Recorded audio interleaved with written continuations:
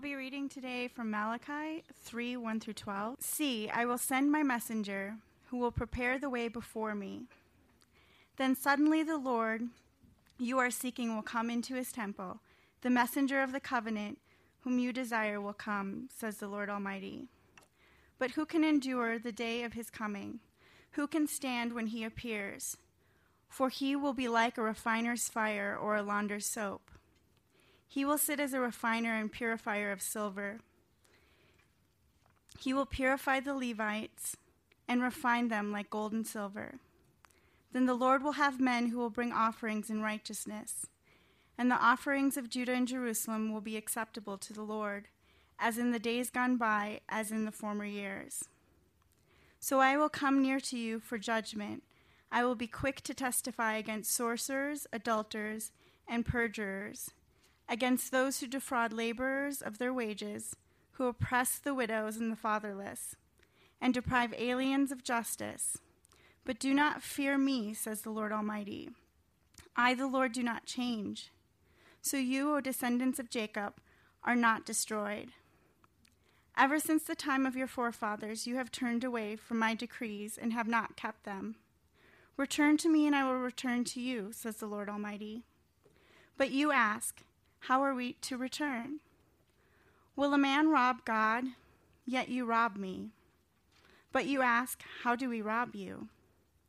In tithes and offerings. You are under a curse, the whole nation of you, because you are robbing me. Bring the whole tithe into the storehouse, that there may be food in my house. Test me in this, says the Lord Almighty, and see if I will not throw open the floodgates of heaven and pour out so much blessing that you will not have room enough for it.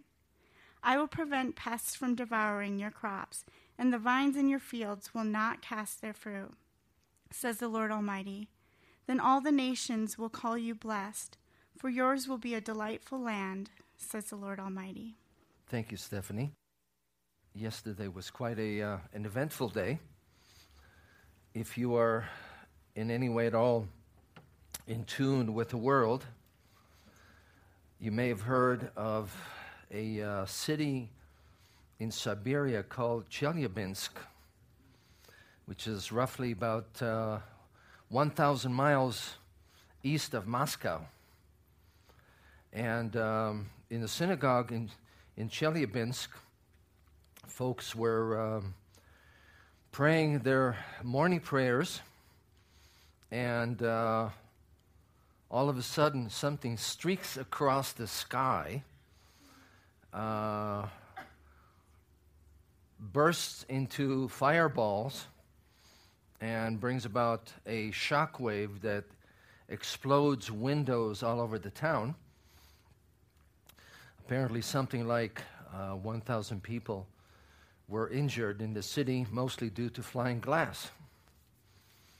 And roughly 3,000 buildings were injured. Now, I can only imagine being in Chelyabinsk. Frankly, I really don't want to be there. My father spent a year and a half or so in Siberia, so I know it's not exactly a picnic ground. But I saw pictures of this meteorite streaking across the sky, and I can only imagine what it would be like to be there, to see this thing happen, to see the fireball, and to experience the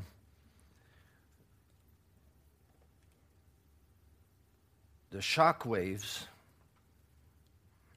and experience the glass being broken and flying, etc., etc. It was quite the event. And at the same time, you may have heard about the 2012 DA-14, an asteroid that was also streaking across the sky, but apparently invisibly because it was covered by clouds. This one, instead of being a bus size, was about the size of half a football field. And it came very close to Earth this time. only 17,000 miles away, which is considered close. It generated a lot of excitement. Thousands of people all over the globe were watching it, or trying to watch it, with their telescopes, and were very frustrated because it was mostly invisible. And I heard on the news that there's an organization called B612, and if you know a children's story, you would recognize the name. This foundation was set up to raise funds to send a satellite into space with this massive super telescope to be able to spot asteroids before they would come and be a danger to Earth, and to find some kind of a way to deflect the asteroids so that our civilization would not be wiped out by an asteroid. By the way, you might be interested to know that the satellite is now being built by Ball Corp in Boulder. Hooah. What really grabbed my attention was the comments expressed by the head of the organization, B612, who spoke about a great deal of concern that this asteroid could come, or an asteroid could come and potentially destroy our civilization as we know it. One could make a sarcastic comment or two about the civilization as we know it, but in any event, his comment was that any thinking person would want to be involved and engaged and donate money and see to it that this would be properly taken care of, so that asteroids, if they were endangering us, would somehow be deflected enough so that they would not hit planet Earth. That's quite possible, but I'm expecting a different kind of a guest. His name is Yeshua. And this is what I believe the prophet Malachi is speaking about. But it's a little confusing here, because it seems like there are several people who are mentioned, and you want to say, okay, I need a scorecard here to be able to tell who's on first, and etc., and who is being talked about, and so on. So I think we can simplify it by noticing the fact that there are two basic persons who are mentioned here. First of all, in verse 1 of chapter 3, the Lord, speaking through Malachi, is saying, "See, I will send my messenger who will prepare the way before me." Now, you have to realize that the me there obviously is referring to God in one form or another. Now, you also need to realize that in Hebrew, the word for messenger and the word for angel are exactly the same word, malach. So you can't always tell what is being referred to unless you step back and see the context. Here, it's pretty clear that this is speaking about a messenger, a non-angelic messenger, because in chapter 4, if you have a Bible, Hebrew Bible, it's all part of the same chapter. But in chapter 4, verses 5 and 6, the Lord is predicting, he says, "I will send the prophet Elijah before that great and dreadful day of the Lord comes." So when you put those two items together, that God is sending a messenger and God is sending the prophet Elijah, obviously the messenger that is being mentioned in verse 1 is the prophet Elijah. And secondly, at the end of verse 1, we see another person being introduced. "Then suddenly the Lord whom you are seeking will come to his temple. The messenger of the covenant whom you desire will come, says the Lord Almighty."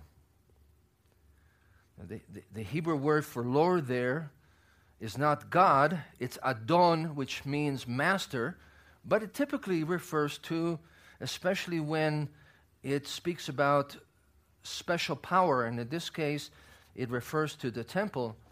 Who else would be the master of the temple in Jerusalem? Obviously, God. So you have this master, the Lord, who is going to come to his temple, who apparently also is the messenger of the covenant. So you have one messenger at the beginning of verse 1, and then you have another messenger, a messenger of the covenant, who also seems to be God himself. Now, I know that seems a little confusing, but I want you to back up a little bit and recognize the fact that in the Tanakh, in the Old Testament, many times you find references to the angel of the Lord, the angel of God. And it seems that when you see that reference to the angel of God, somehow it is God presenting himself in visible form so that people can see him and recognize him for who he is. Let me give you 3 examples. First of all, if you remember the story of the Akedah, the binding of Isaac, Abraham prepares to kill his son, and there's a voice from heaven being identified by the angel of the Lord calling out to Abraham, saying, "Don't." And then Abraham sees this ram in a thicket. He takes the ram, he kills the ram, and Isaac is spared, and the ram is sacrificed.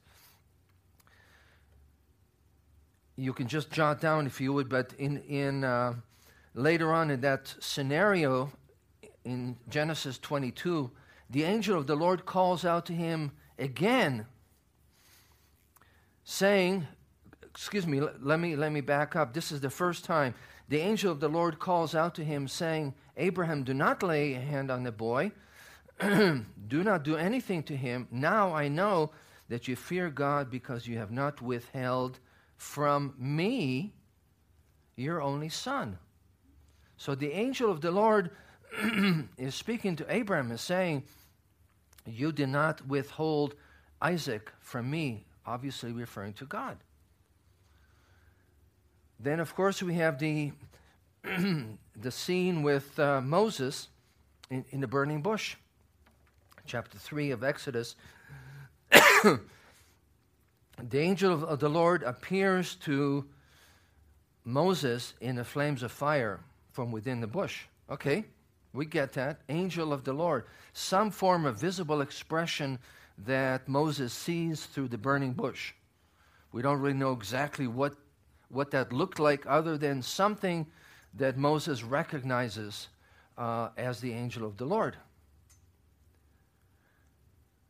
And in that same context, that same passage, we're told that the Lord, Adonai, the tetragrammaton, Yod-Heh-Vav-Heh, saw that Moses came over to look, and God called to him from within the bush, saying, "Moses, Moses." So here we see the angel of the Lord clearly identified with God himself. God somehow presenting himself in a visible form so that Moses could see him, like Abraham could somehow hear and understand that the angel of God was God himself. And then finally, and there are other examples, but the third one is Gideon. Now, this is a fascinating story. Here you have this guy who's scared of his own shadow, because the bad guys, the Ammonites and so on would come every spring, and just as you're getting ready to harvest your crop, they would come and grab the crops. So the Israelites were given over to taking the crops and processing them in ways that are hidden. So, for example, he took the wheat and he was stomping on it, threshing it in a wine press, which is basically hidden.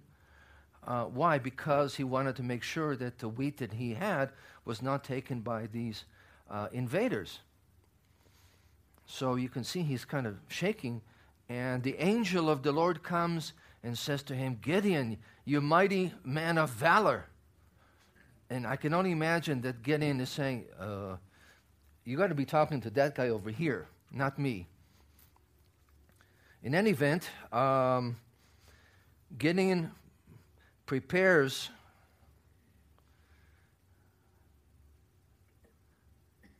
this food as an offering, and the angel of the Lord touches the offering with the tip of his staff, which means that he basically looked like an average man who was walking around with a walking stick. He touched the tip of his staff, and fire flared from the rock and consumed the meat and the bread. And Gideon steps back and says, oops, I think I've just had a theophany, a manifestation of God. He said, Lord God, I've seen the angel of the Lord face to face. But the Lord God said to him, peace, do not be afraid, you're not going to die. Now this is interesting because a Jewish version of reality, you have two things that appear to be in dynamic tension. Okay, on one hand, God is not seen by mankind. He is too holy. On the other hand, you have a number of these examples throughout Scripture where God obviously presents himself in a visible form, in a human form, that people can see, and he is called the angel of the Lord, but he's clearly God himself. So whatever Malachi is speaking about when he speaks about the angel of the covenant, the messenger of the covenant rather, he's speaking about God appearing in his temple. He's showing up. What would that look like?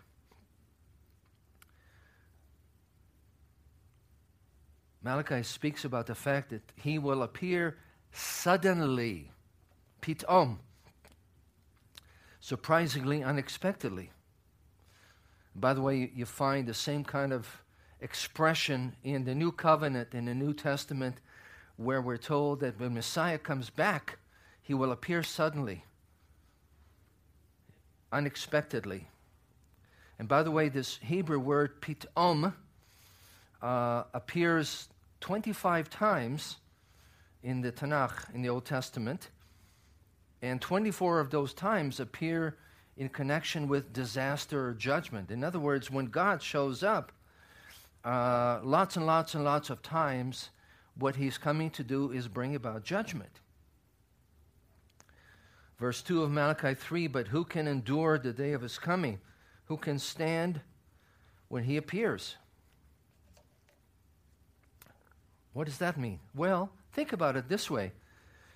In those days when a king would walk into a room, into the throne room, anybody with good sense would fall down, prostrate himself in his presence. You know, I don't know. We don't have really modern equivalents of that unless you have seen the movie The King and I, or the more current version of it where you have the King of Siam seated high, and Miss Anna would come in and she would stand, and everybody would strongly exhort her and encourage you to get down like everybody else was. And that's part of what is being said here. When God appears, you don't just come to him and say, "What's up, God?" But rather you get the fact that often when he comes, it is for the sake of judgment. Now, judgment is a pretty scary word. Let me just hasten to point out that judgment scripturally doesn't always mean condemnation and punishment and destruction. Judgment begins with sifting and evaluation and separating what is good from what is not good, what is godly from what is ungodly. And so, for us who have entered into a relationship with God through the Messiah, those of us who have come to know him through the Messiah, God's judgment isn't intimidating and scary.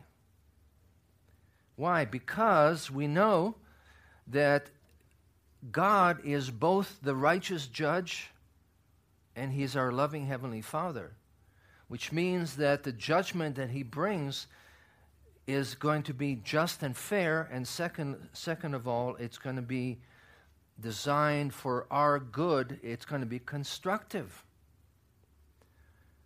And so, yes, we have we sometimes are caught up with the notion of the Lord coming and beaming us up, which is something that Scripture talks about. 1 Thessalonians 4:16, the Lord will come down from heaven with a loud command, with the voice of the archangel, with the trumpet call of God, and the dead Messiah will rise first. And we who are alive and are left will be caught up together with them in the clouds. And so you have a clear statement. The Messiah is going to come and He's going to take us. And that's a wonderful and a comforting reality. However, sometimes we see it somewhat dreamily, somewhat like a fantasy. Life is hard, Messiah is going to show up and beam us up and boom, everything will be hunky-dory. Well, yes and no. Yes, He will come and yes, He will take us. However, part of reality is that God's judgment is something that is a reality today. Scripture tells us that God judges 24/7. And He judges and evaluates and sifts those of us who are His. 1 Peter 4:17, it is time for judgment to begin with the family of God, and if it begins with us, what will be the outcome for those who do not obey the good news of God? And yes, God's judgment is awesome, but again, remember that if we know that the Lord is a righteous judge, we will actually be comforted because we will know that where we have been on target, we will be vindicated, and where we are off target, that will be pointed out to us, and we want that, don't we? Amen.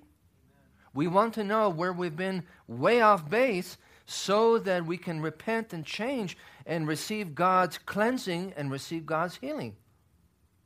Yes? Amen. So the fact that He judges is a comforting thing for us who have a commitment to follow and obey Him. God's severe judgment that comes for the purpose of destruction is only poured out on the rebellious, those who have had opportunity to change and turn again and again and again and again.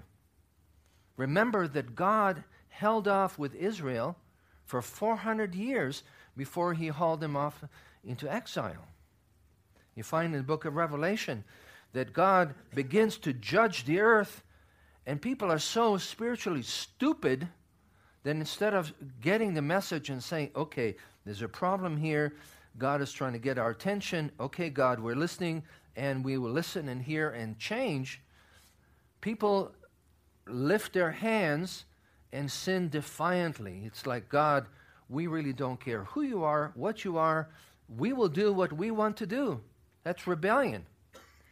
And the Word of God tells us that God's judgment on those will be severe. We see that here in Malachi. For those who are rebellious, in verse 5, I will come near you for judgment. I will be quick to testify against sorcerers, idolaters, perjurers, against those who defraud laborers of their wages, who oppress the widows and the fatherless, and deprive aliens of justice, but who do not fear me. Now, it's not to imply that these are necessarily all the big, bad, ugly sins, and then if you're out of that category, the Lord will be nice to you. The point, again, is that God's severe judgment comes on those who are rebellious, who are not willing to listen, who are not willing to follow, who are not willing to obey. And that those of us who have come to know him through Messiah are confident that and know that we have been saved from the severe judgment that sends people into a godless eternity. Yeshua put it this way, I tell you the truth. Whoever hears my word and believes in him who sent me has eternal life and will not be condemned. He has crossed over from death unto life. This is John 5:24. Again, God's judgment for us who desire to know him, who desire to follow him, is designed to be constructive. Verse 3 of here, this chapter, God will purify the Levites and will refine them like gold and silver. Then the Lord will have men who will bring offerings in righteousness, and the offerings of Judah and Jerusalem will be acceptable to the Lord, as in days gone by, as in former days. You notice that the pictures that are mentioned here, the metaphors, are both designed to be constructive. First of all, and James, you know all about that, the trade of metallurgy and goldsmithing.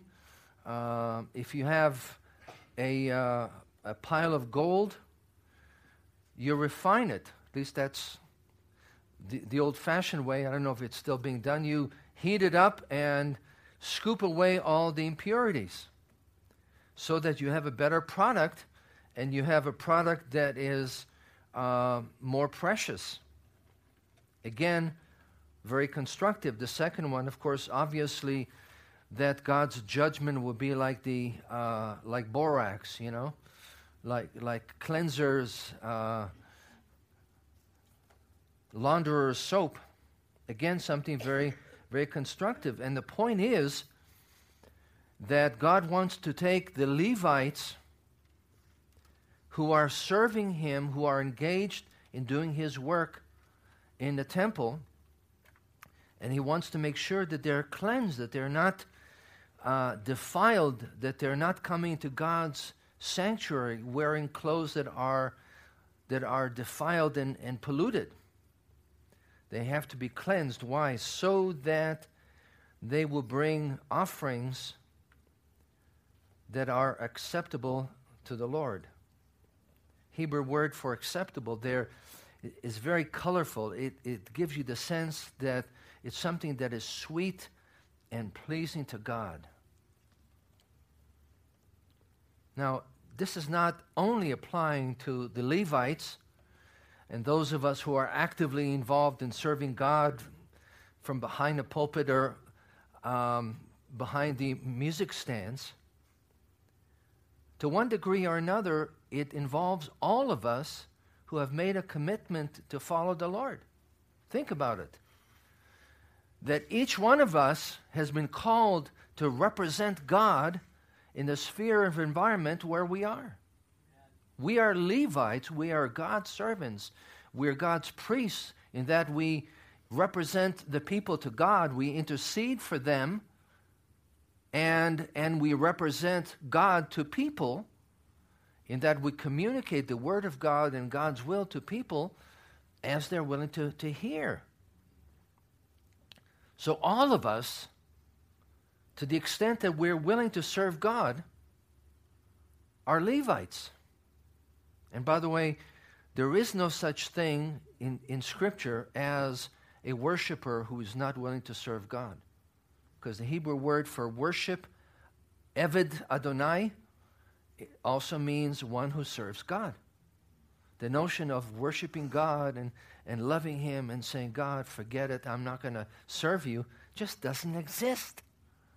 Because the moment you entered into a relationship with Him, the moment you've come to know Him, you've signed on a dotted line that says, God, you have the key to every room in my house. I welcome your rule, your government in my life. And what you say is holy, and I am willing and eager to learn to follow you and to serve you. It's a no-given. It's a no-brainer. So all of us are Levites in that sense. And God wants to bring about cleansing and purification in our life. Not because He's mean-spirited, but if you also think about the metaphor, the picture in John 15, where Yeshua speaks about the vine, I'm the vine, you're the branches. He says the Father prunes every branch that bears fruit. Why? Because He is mean, rotten, and nasty. No, because He wants to make the branch more productive and cut off segments that are non-productive, that are dead wood. And that's what God is committed to doing in your life, in my life. Everybody who names the name of Yeshua, who is willing, committed to following Him, God wants to bring about cleansing and purification. And you can either buck it and fight it and sort of arm wrestle with God, which we all know is stupid, or else we get the fact that God's ways are for our good and that He wants to refine us. Why? So that the dirt would go away and we would have more of Him and we would be cleaner and more filled with Him and His goodness. Amen? Amen. The Lord is merciful. The Lord is merciful. He doesn't give us what we deserve. Verse 6, the Lord does not change, so you, O descendants of Jacob, are not destroyed. We see that also in Lamentations, where Jeremiah says, Lord, because you are good and merciful, we're not toast. You don't nuke us because we're rotten. Rather, you're patient and merciful with us. And that's what the Lord is saying here. Return to me, and I will return to you, says the Lord Almighty. He knows our sin, and yet He loves us. I don't know about you, that boggles my mind.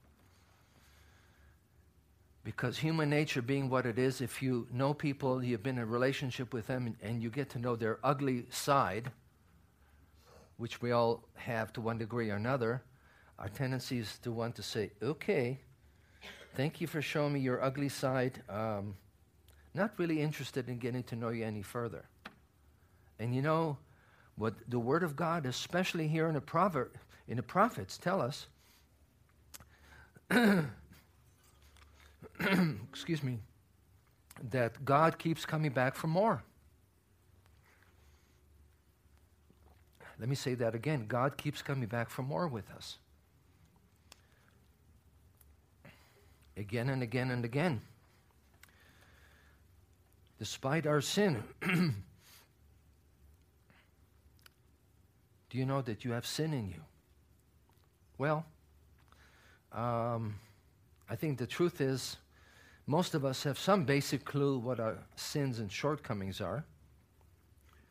If you read the Bible, the Word of God gets in our face and steps on our bunions. They challenge us. But, you know, there are times when we're absolutely oblivious. We just don't get it. For one reason or another, we don't get where we have gone off the mark. And it was like that for the people in Malachi's day. In fact, they're having this conversation, and God is speaking through Malachi, and the people of Israel are quoted here saying, how shall we turn? What's wrong with us? I mean, why do we need to return and repent? What have we done?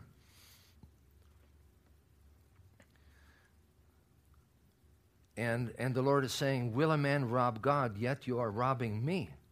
That's a very strong statement, isn't it? I mean, on one hand, it makes no sense because you really can't rob God. I mean, He has all the resources in the world. The earth is His. He has all the gold and silver. You can't really rob him. On the other hand,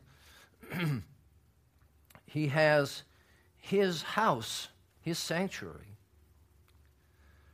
In Malachi's day, it was the temple. And again and again and again, God had to send prophets to the people and say to them, you are ripping me off. You don't seem to care that my house is in shambles and you're going about building your villas and your condos in Vale. We see that, for example, with Zechariah and Haggai, who come to speak to the people. And the people hear and get it, and the temple is built in 4 years. And then it was out of order. So God has to raise up Ezra and Nehemiah to come and challenge the people again. And they do that.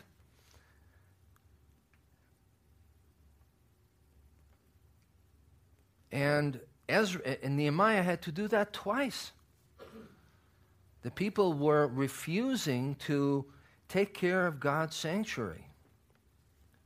Now, let me just point out that lack of tithing is always a canary in a coal mine. What do I mean by that? You know, the old days, in a coal mine, whenever people were concerned about the mine caving in and gases coming up and exploding and so on and so forth, they kept the little canaries, the little yellow birds that would be able to spot if there are noxious fumes, and that would give them some kind of a heads up. Lack of tithing is just like that. It's an indicator that there are much worse sins that take place. And if you read Israel's history, particularly with the prophets, the later prophets, Zechariah, Haggai, and then with Ezra and Nehemiah, and here in Malachi, you see that lack of tithing was one of an ugly bunch of other sins where the people showed that they really didn't care about God and His house. Again, God's house, God doesn't need anything from us, but on the other end, He does. Again, it's a Jewish both and. Because God's sanctuary requires human involvement and human resources in order for it to flourish. In fact, what the Lord is saying here, because of your decisions, your miserliness in holding back your resources, you're under curse. Now, what does that mean? It means that they were experiencing God's judgment. Instead of receiving God's blessing, they were experiencing God's discipline. God was trying to get their attention to bring them to a place where they understood their need to be generous towards God's sanctuary. Just like we saw earlier today, the portion that James read to us, the Torah portion that Isaac read to us as well. The Lord was looking for people who had generous hearts, who did what they did not because somebody put a gun to them, but because they were moved with generosity, because they were stirred to see to it that God's house is properly taken care of. And you see that as well in the New Covenant, the New Testament, that whenever people were generous, you could always draw a straight line from that to the power of God in people's lives. The early chapters of Acts, where people were generous and they shared and they brought, the power of God was working decisively and dramatically in people's lives. You see that also in Macedonia, where the believers were not wealthy, but they gave, and Scripture says that they first of all gave of themselves. See, that's what God is always looking for. God is looking for the heart. So, just to be very clear, this is not a message about giving. We're not in some kind of a building campaign. as Floyd pointed out, we finished the year in the black. And yes, we need to grow. But somehow, God will see to it. And I'm not here to harangue you about your giving. That's God's job. And if you read Scripture, and if the Lord isn't speaking to you, I certainly am not going to be able to tell you anything. It has to be God's business in speaking to you. But again, if you are a tither, if you are someone who's committed to giving, to tithing, giving 10% to support God's sanctuary, you have already received God's blessing. And you know that in one form or another.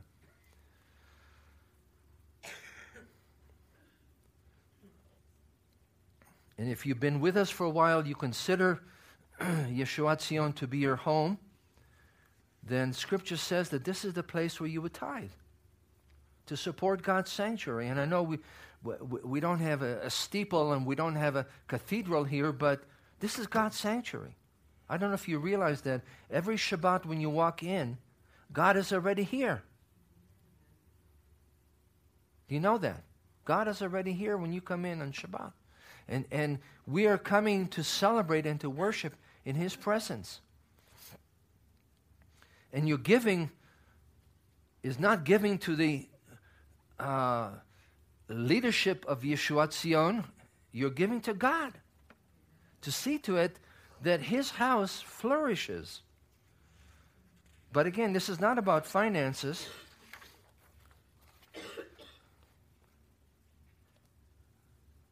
It's about a passionate heart. A passionate heart to see that God's sanctuary flourishes. It looks differently for each of us, how we go about it. Again, beginning with a heart, a generous heart, and working its way outward, including finances, including time, including energy. And I don't want to embarrass the folks who are already doing that. The Lord knows your labors, Floyd and Linda and James and others.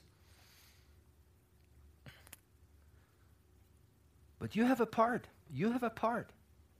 You have a part in seeing to it that God's house flourishes. A good place to begin is this week of prayer as we prepare to come and really, really invest in seeking God. And praying together as a congregational mishpacha for His blessing on us, for His blessing on other within our community who need help. We have a bunch of folks, as I've mentioned, who are sick and who are unemployed or underemployed.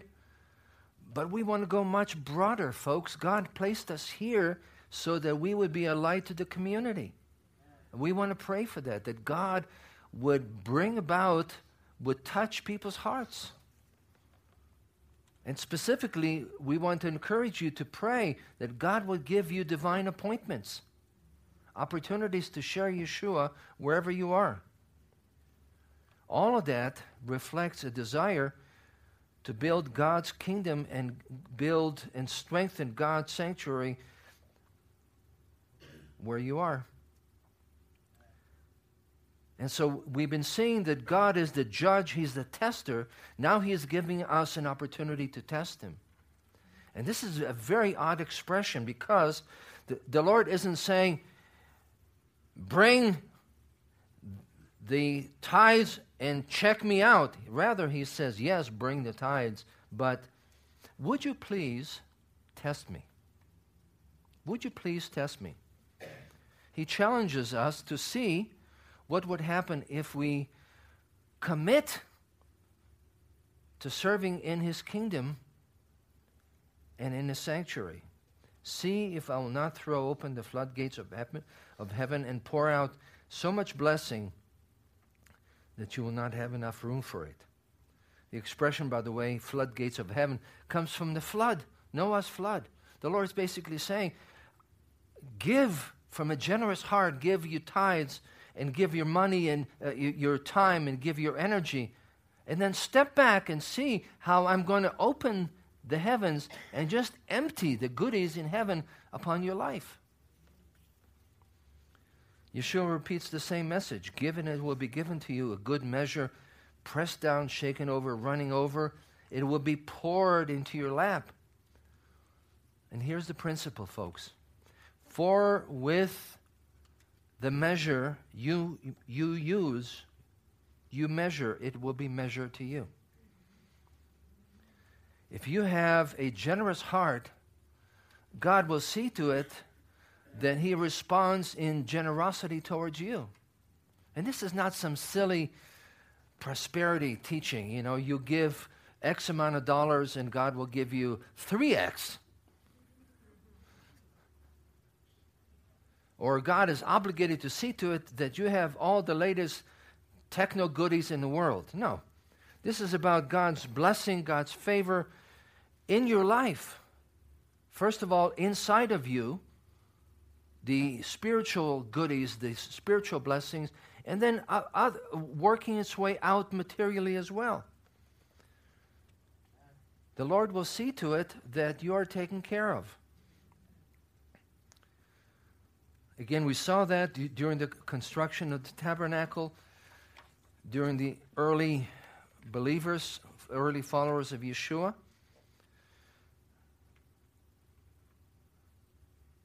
Take the challenge that God is throwing at you, that God is offering you. Learn and commit to serving here faithfully, especially in areas that are not especially visible, that are not especially glamorous, such as the setup and breakdown, serving with our kids, serving with the oneg, and so on. And then see what God does. You will be considered a blessing, is what we're told in verse 12 of chapter 3. This is, of course, first of all, applicable to the nation of Israel, and secondarily, it applies to us who follow the Lord. Now, perhaps you're sitting here and you're skeptical. You know, we're taught to be skeptical. Just want to share with you one example of what that looks like. Yesterday, I got a call on my cell phone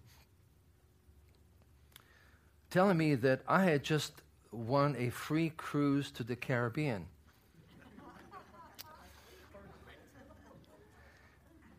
Now, it just so happens that yesterday, a cruise ship came limping into the port of Mobile, Alabama, with 4,400 tired, hungry passengers who are without electricity, without food, without air conditioning, in the Gulf of Mexico.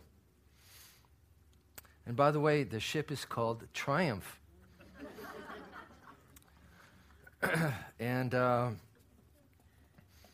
I gave that message on my cell phone about half a nanosecond and then went click. Because I had good reason to be skeptical. Do you find yourself skeptical of God? Do you read these kinds of scriptures and you say, Lord, this is a very nice cell phone. Click. I've been through trials. I've been through health issues. I lost my job. I'm having a hard time paying the bills. I've been in relationship issues with my kids, with my spouse, my friends. I'm not blessed. And the Lord looks at you and says, I want to bless you. Test me, prove me, and see to it that I will indeed bless you. Stop the skeptical nonsense and test me. And yes, you will go through trials. Life is hard sometimes. As we as believers, the Lord promises to us that we will experience trials. Such a deal. But he also promises that somehow through the trials, he will see to it that we're blessed. And we can either look at this and say, Lord, thank you very much. I will experience all these goodies pie in the sky by and by. Not now.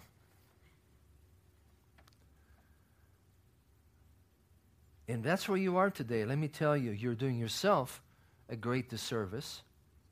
You're ripping yourself off. You're ripping yourself off from the opportunity to welcome God into the picture in your life and see Him at work. And of course, you're not offering God a whole lot of praise and respect and adoration with that kind of an attitude. And yes, folks, we're fellow strugglers when it comes to faith. Lord knows that. We sometimes get it in one area, and then God brings us into another phase, another area where we don't get it, and we're stretched every which way but loose. And yes, we are learning. But the commitment has to be there where we say, yes, God, I'm going to trust you. I'm going to trust you, and I'm going to serve you.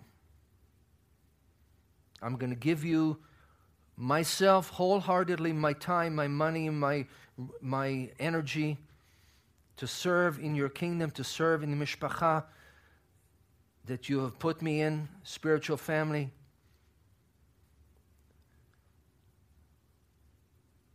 Because I want to honor you. I want to receive your blessing, your favor. Do you believe that? Do you believe that? Let's pray. Would you please stand?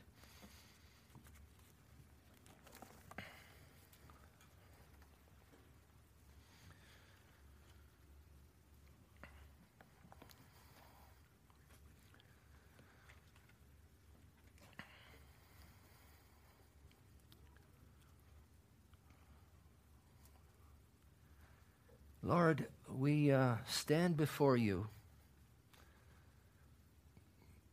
ashamed of our unbelief, of our cynicism,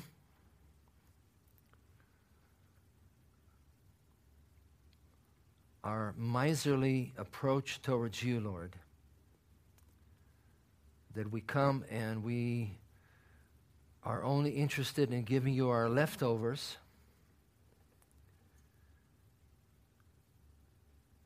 And Lord, we want indeed to prove you and test you, Lord. We want to open our hearts